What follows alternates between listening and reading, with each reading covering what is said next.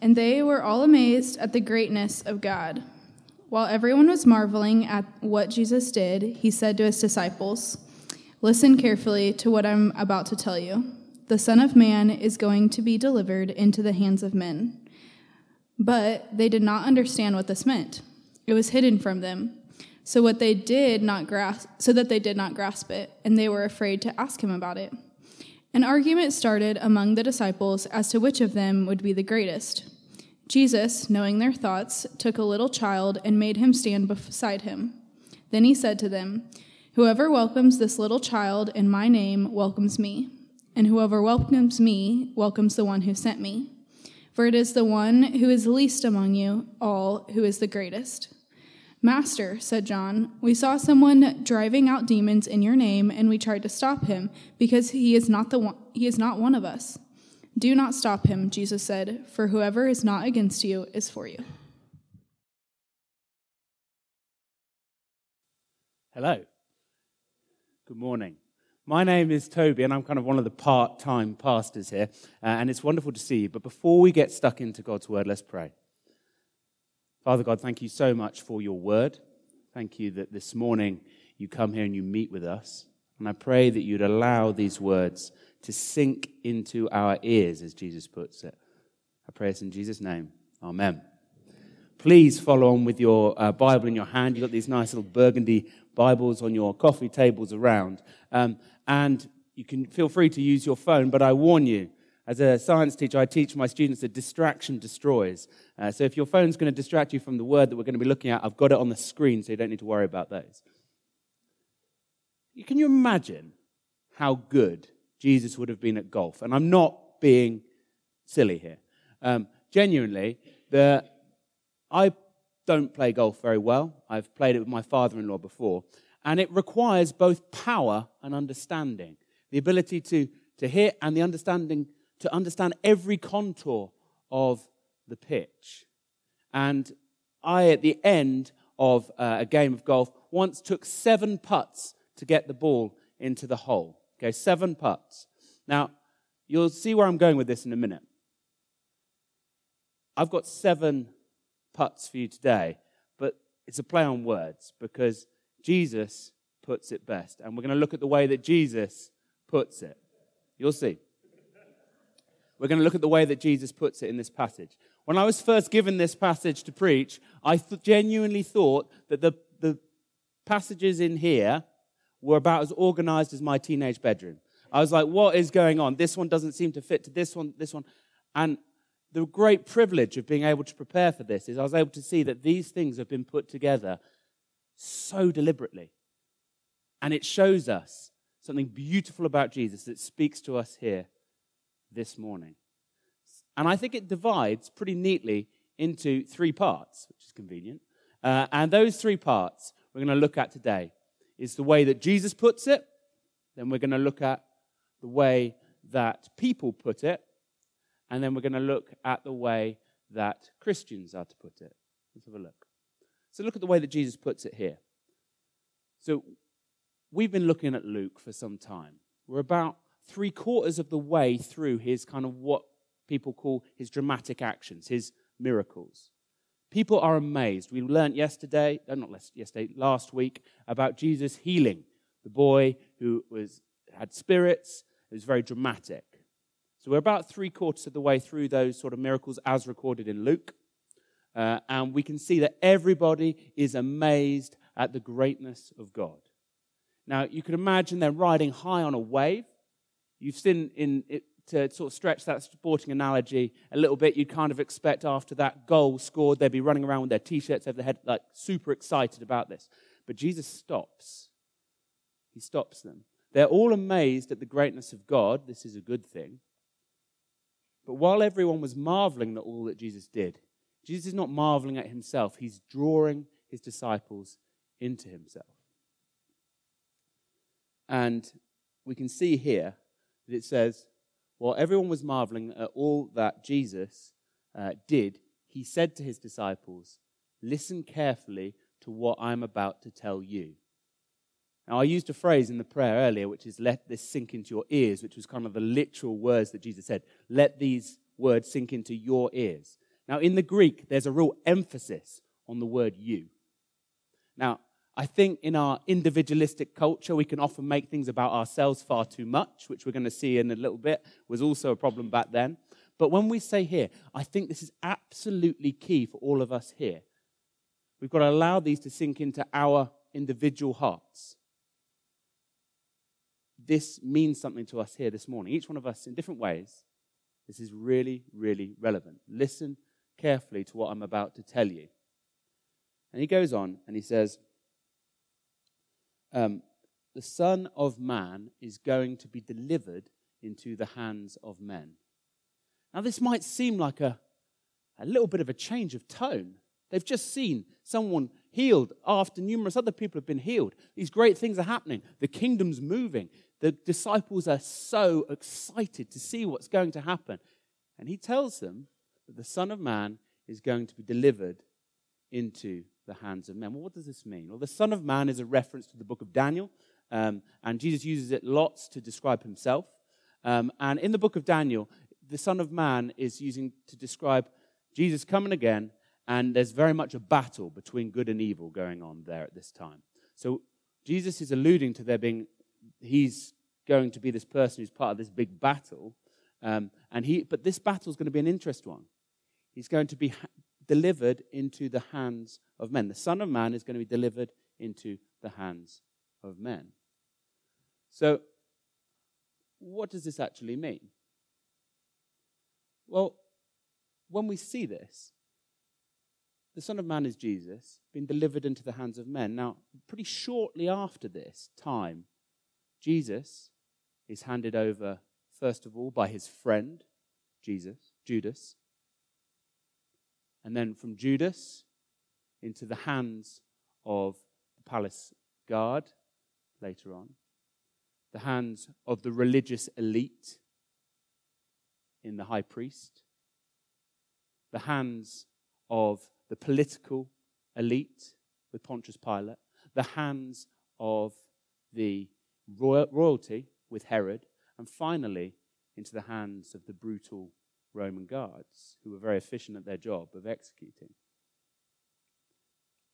The Son of Man was put into the hands of men and was judged.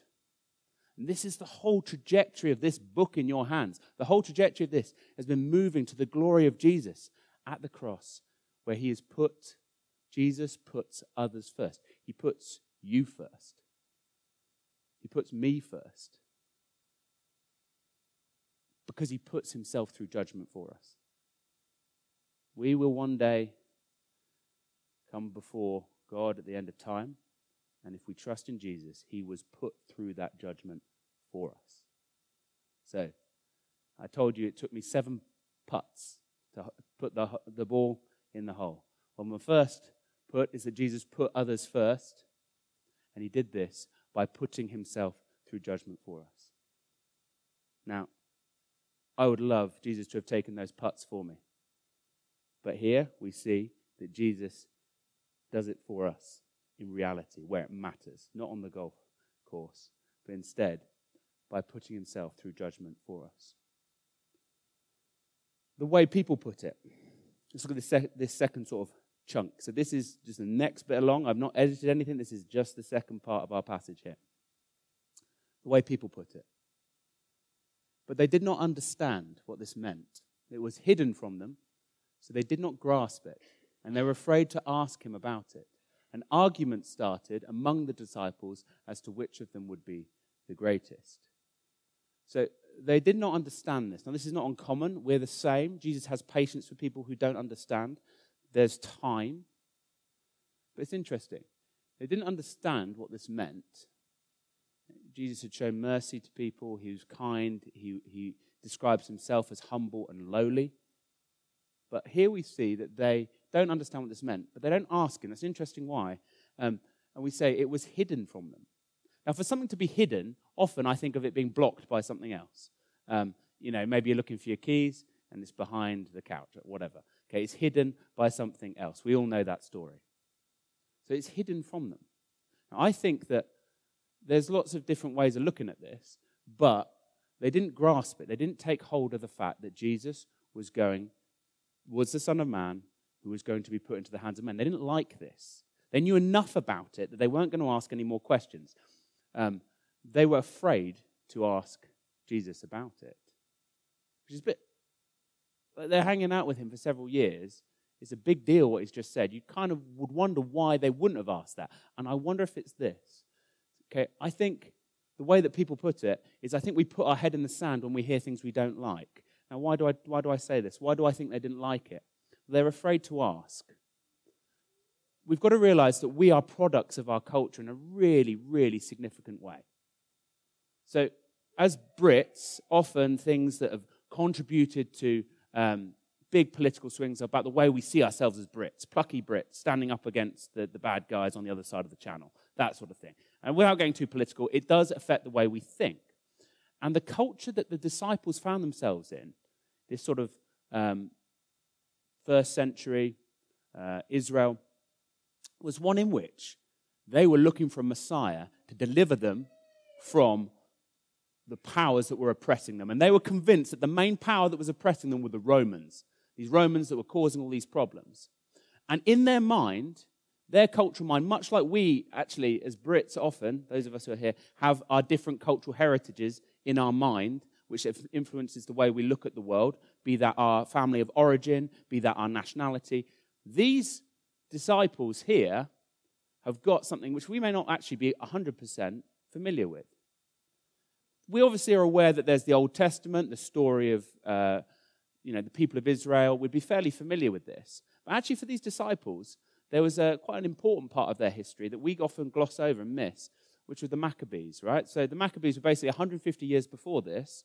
The Maccabeans, there was these Greek oppressors, or they were called the Seleucids, and they were basically oppressing the Jews. And this guy called Maccabees comes up, and he leads the revolution, long story short, and kicks them out. They're looking for this. They want power. They want to see power displayed. They're seeing power displayed in a slightly strange way in that he's healing loads of people, but it's power nonetheless. They're really on board with this power. And they want to see this Romans out, Israel back in. I wonder whether they're afraid to ask because they can see that this is a humble demonstration of power. They can see that Jesus is saying that the Son of Man is going to be put into the hands of men. That's not glorious. That's not powerful. That's not like what they are used to, what they're culturally ready for. They want revolution. We see that coming later. And they're afraid to ask. And I think they put their head in their sands. And I wonder if we do that too, insofar as I think that the way that we work is that we kind of see that Jesus is saying these things which are hard to grasp. That he's died for our sins, that he saves us from judgment. And people put their head in the sand about it. They just don't want to hear it because it doesn't sound like the kind of power that they want. And ultimately, it requires this. We put ourselves first. Jesus, and we can see this coming in a minute, Jesus, as we saw before, puts others first, right? Now, how did the disciples then put ourselves first? We see an argument starts among the disciples as to which of them would be the greatest. Now, I don't know, maybe for you, maybe it's different for me, but I just think that sounds a bit crass. Everyone's saying, well, I'm the greatest. No, I'm the greatest. Now, I'm not sure. We're not told exactly how that conversation goes, but I'm pretty sure we all do it in different ways. Let me give you some examples.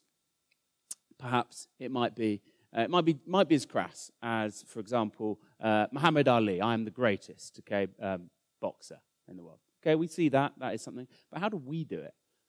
Maybe it's that we have the greatest, house. Or maybe it's that I've got a greater house than him.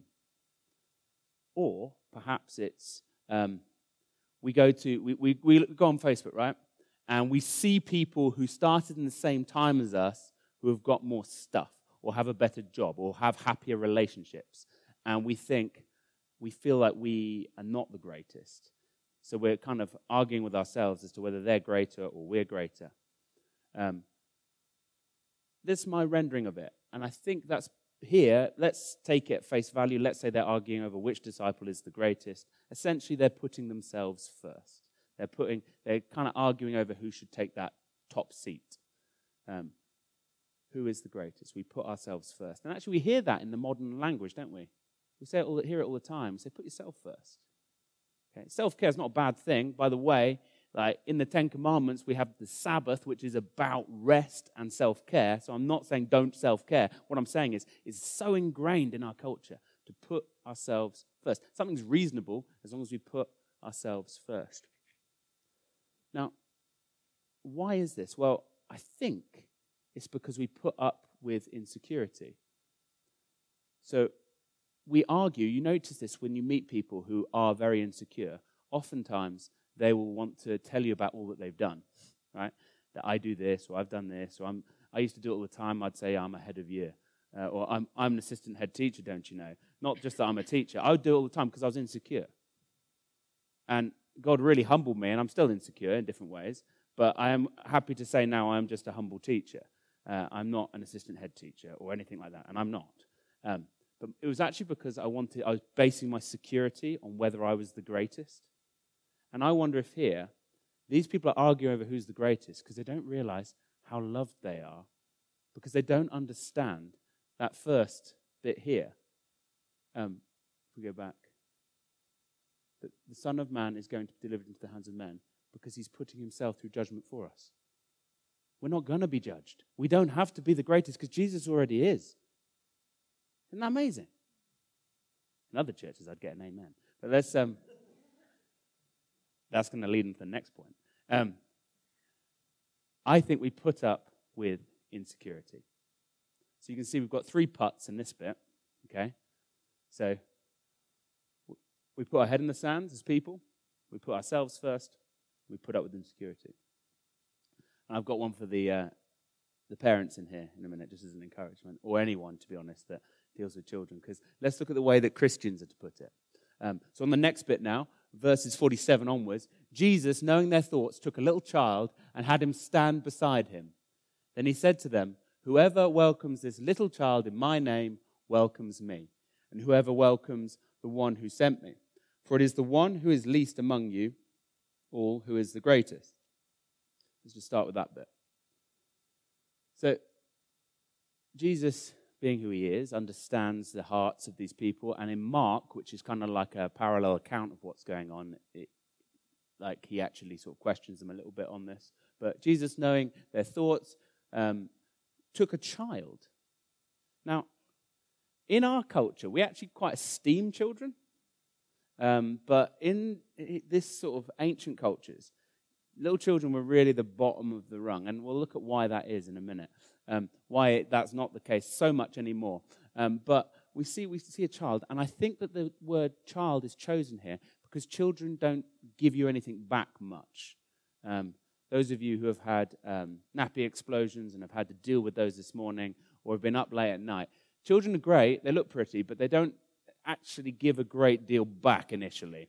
And I think the child is noted because we're told here, whoever comes, he says, "Whoever welcomes this little child in my name welcomes me." I wonder if this here is put here because we're welcoming somebody who, to be honest, doesn't give you a whole lot back.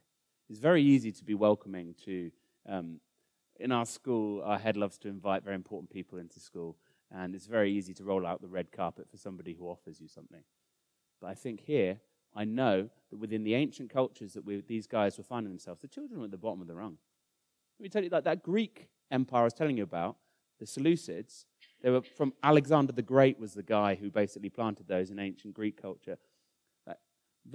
I don't want to go into it in too much detail because I don't want to sour it, but they viewed children as objects of lust. I'm not going to lie, sometimes that was something which happened within Greek culture. So you've got to see this is the culture in which we're talking about. Romans were famous for if they didn't want their children, they'd just leave them out. Leave them out in the gutter. If they didn't want their children, you just leave them out. They're kind of disposable. They were the bottom of society. That's what I'm trying to basically emphasize to you. That within these cultures, the cultural mix that these Israelites were growing up in, like the Jewish culture was quite different. I want to be clear on that. But the kind of surrounding cultures viewed children as disposable, dispensable, usable. Bottom of the rung. The least powerful. In fact, there's a very famous book out at the moment, well worth reading. It's actually written by a non-Christian. It's called Dominion, and it looks at how bizarre Christian culture is when you compare it to any other culture around the world. Because actually, it esteems the lowly. It esteems the humble. It doesn't use power in manipulative ways in its essence, in its core. That's not to say that Christians haven't done dreadful things. I'm not saying that. But I'm saying the actual core message of Jesus is so countercultural. It's so revolutionary that this little child really was viewed as kind of like someone who can give you nothing. They are low. And I would like to just point out, because it's easy to just say how terrible everything is, things are getting worse, everything like this. The kind of pastoral care that a lot of the kids at my school get is really good. If they seem to be under threat in any way, there is really actually some really tight safeguarding stuff around children in schools today. That's a good thing. That didn't happen by accident, by the way. There's some really good feedback protocol in this country, but that's not the case all over the world. Actually, if you look back at history, you'll find that it's actually Christians who have led the way in looking after people like children. Whether you go to the Benedictine monks, starting with their hospitals and their hospitality. Whether you look at, go back to Bernardo's. Okay, you've heard of Bernardo's charity, right? It started by a guy who loved Jesus, knew that Jesus had put him first, so he could put others first. And I'm choosing examples specifically there from different traditions to the one that this one finds its absolute most straightforward route on. There's a guy called John Bosco, who was a Catholic guy. Started up loads of orphanages, not so he could earn a place in the kingdom, but because he knew he had a place in the kingdom, so he could love other people. So what we see here is Jesus is choosing a child. Whoever welcomes this little child in my name welcomes me. Whoever welcomes me welcomes the one who sent me. When I was footloose and fancy-free, I went and cycled through France, right? And basically, I got welcomed into the home of this French couple who didn't know me from Adam, all because they knew my dad. I got treated like a king. There, they cooked like the best sort of food available, and they looked after me, gave me a bed. They even drove me miles afterwards. I didn't have to cycle as far. Okay, they were amazing. Why? Because they loved my dad, basically. They didn't know me. I was of no value to them. But do you see how, whilst the child doesn't offer them much, we are welcoming Jesus here because that little child is viewed as a child. So you're welcoming the little child. So clearly that child has some connection to Jesus, and Jesus has a connection to the Father here. It's a beautiful lineage coming here. So it is the one who is least among you who is the greatest. Now, it's funny, isn't it? It doesn't say, don't try and be the greatest. I think that's a very British thing. You're just humble. Who'd want to be the greatest? No. You want to be in the middle. You want mediocrity. It's kind of like, that's optimum, and don't shout about it. As long as you've got enough to have a nice extension and you've got a car that works, those things are optimum. Don't try and be the greatest. But he doesn't say don't be the greatest. He says genuinely, the one who is least among you is the greatest. And there's something really beautiful here. And I want to just tell you one more story I only realized recently. My mum is a beautiful, beautiful woman. She's amazing. And she genuinely, anyone who knows her kind of knows that she's just really kind without expecting anything back. And I realized recently, she gave us a great childhood. Right? I was really, really fortunate. I know not everybody had that, but I want to just say that was a real blessing. I couldn't have asked for a better mum. She was a shop worker for a lot of the time growing up and made lots of space for us. But she looks back on her life. Got to bear in mind now that she's sort of, she'd hate me for saying this, middle years. She grew up in the 1980s under the sort of second wave feminism. So first wave, some great stuff there with regard to political emancipation, great like that. Second wave feminism, we're talking about kind of women in the workplace. Again, some great stuff there. I've worked under some amazing female head teachers. Right? I'm not knocking that at all. But my mum grew up in that kind of mix where you had to have a career and be a mum, and be at the top of your career and be a mum at the same time. And I didn't realize this. She only told me the other day. She feels this kind of sense of like she didn't do enough, that she didn't have a career and was an amazing mum because she put others first. I just want to say to you guys that if there's any of you in here feel any way like this, what Jesus is saying is that the greatest among us are the ones who is least. And who puts the children first. Now, I don't want, this is not about parenting arrangements. I'm not saying that. I'm just saying about the love that my mum showed us. She put us first. She was a shop worker, and in my mind, she's amongst the greatest. Jesus is, but she is because she embodies a lot of that. So, the way that Christians are to put it, okay? Put the needs of those like children first. So what do we mean by children now? It's all very nice, isn't it? We see children as being cute, okay? Some of us have kids. Some of us wish we had kids. So what does it mean to put the needs of children first? Well, I think that if we're talking about it as it was intended, the people like children are the ones who cannot give us anything. The person who's actually a bit annoying in the workplace, that honestly doesn't really get that much attention from our sort of people. I can think of someone. Someone who's not going to necessarily get you further on in your career. Maybe it's that mum at Mums and Toddlers who, so it's not the kid, it's the mum, but who is not like you in different ways. Maybe, I don't know, maybe it's in the student remit, putting someone else first. Maybe actually helping someone with some study just because, even though they're not going to give you anything back. I think as Christians we're called to do this, and this is a really, really powerful witness. A really, really powerful witness. Now, so how else are Christians supposed to put it? 49 here. Master, said John, we saw someone driving out demons in your name. We tried to stop him because he is not one of us. Do not stop him, Jesus said, for whoever is not against you is for you. This guy was probably not one of the immediate disciples. Well, in fact, he certainly wasn't one of the disciples. But clearly had faith in Jesus because he was doing good stuff. He was driving out demons. Now, we as in Western culture often view this whole demon thing as, well, that's probably just a mental health problem. Well, actually, I don't buy that. We know that within our culture, we can go too far one way and just say that nothing is spiritual. And therefore, I think actually the devil has one up on us because there is a reality to the spiritual dimension. And similarly, in other cultures where they make everything is spiritual, actually then the superstition of that around it gains too much power. And they're both tactics of the devil. But what we see here is that he's driving devils. He's doing good things. He's serving other people. He's putting other people first, and he's doing it in the name of Jesus. So he seems to be a Christian, doing good stuff in the name of Jesus.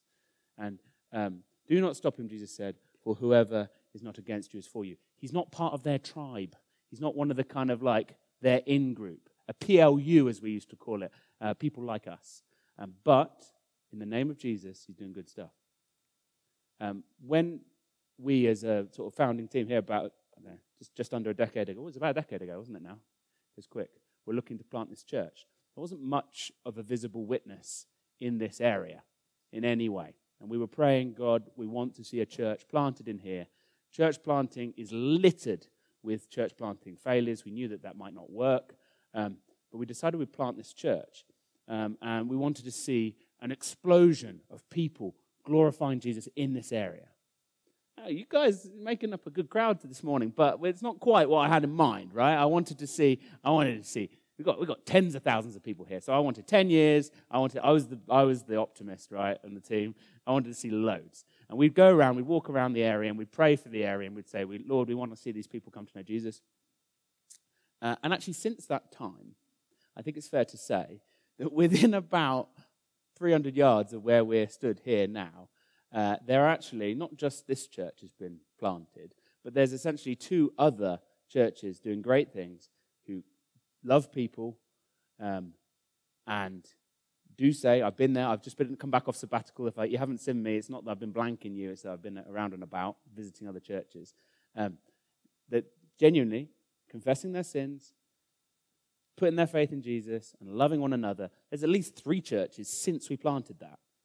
I count one of them as being kind of like a revitalization, but essentially 3 different congregations since then. Now, it's easy for us to look around and go, this isn't the start of the revolution, is it? Okay, you look great, but we're pretty small in number. But actually, there's a good few other congregations around here. And fundamentally, in the name of Jesus, they're loving people. They're putting other people first. Isn't that amazing? So I know I've done this. It's easy to put other Christians down because they don't quite agree with me on every point. And let's be clear. If they're saying that you can be saved without putting your faith in Jesus, then that's not Christianity. So that we do have to have some hard and fast lines. But there's plenty of people who fall this side of that line who, quite honestly, we draw the line here and say, okay, but probably not. But if they are putting their faith in Jesus and they are showing the fruits of the Spirit, love, joy, peace, and you can remember the rest of them, then actually they're Christians. And we're not to put them down. In fact, we're to be encouraged that there are witnesses going on in our area that we don't even know about. We've got planting in our DNA, folks, and it's easy to just think, well, it's only our project that's going to work out. But we've got loads of other projects. There's loads of other projects in the city where God is working. I just want us to pray for them too, as well as our own, not to become too parochial. Let's remember, this is the way Christians are to put it. You can put other people first. This week coming, you can put other people first because you were put first. You are utterly loved. You don't need to prove yourself at all. Jesus puts it best. You can see the golfists, as I call them, in the room chuckling. Okay? So let's remember. Okay? There's 7 putts in here. Okay? Jesus, first of all, Jesus puts it best. But then we've got Jesus puts others first by putting himself through judgment for us. Well, the way that we often do it is we put our heads in the sand when we hear things we don't like, much as the disciples did. We put ourselves first. We put up with insecurity, not realizing that we're completely freed. We put the needs, but we're called to put the needs of those who are like children first and not to put other children down. Okay? So I call us this morning to follow Jesus in his word. Now we're going to take communion in a minute when the kids are back down. And I just wanted us to remember this.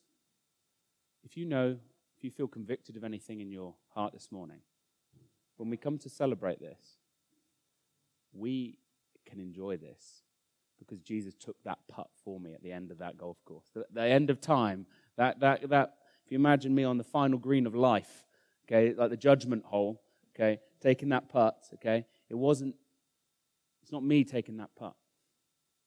Jesus takes that putt for us, okay? And he takes the judgment. He puts us first by putting himself through judgment for us. If that's not true for you this morning, come and speak to one of us. We'd love to pray with you. Let's pray. Father God, thank you for your word. I pray one more time, Lord, please let this sink into our ears. Amen.